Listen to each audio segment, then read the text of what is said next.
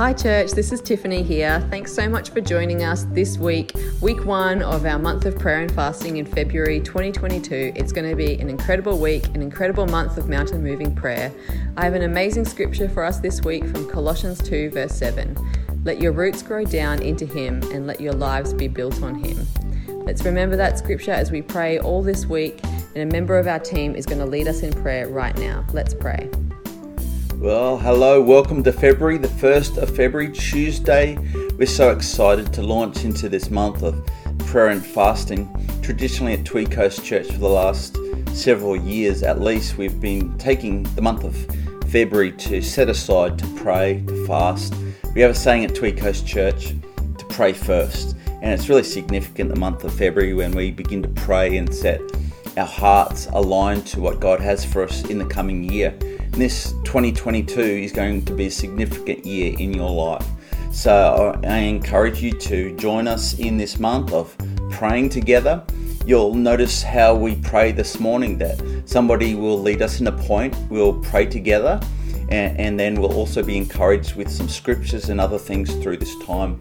But also I want to encourage you to fast through this month. Maybe you can lay something aside. Maybe something that is normally a part of your life that you just want to put aside so that you can pick something up in God. Maybe you're fasting food, maybe you're fasting social media, maybe you can fast TV, fast something just to say, God, I'm really serious about this. I'm really passionate about touching something of you, and I just want to pick something up.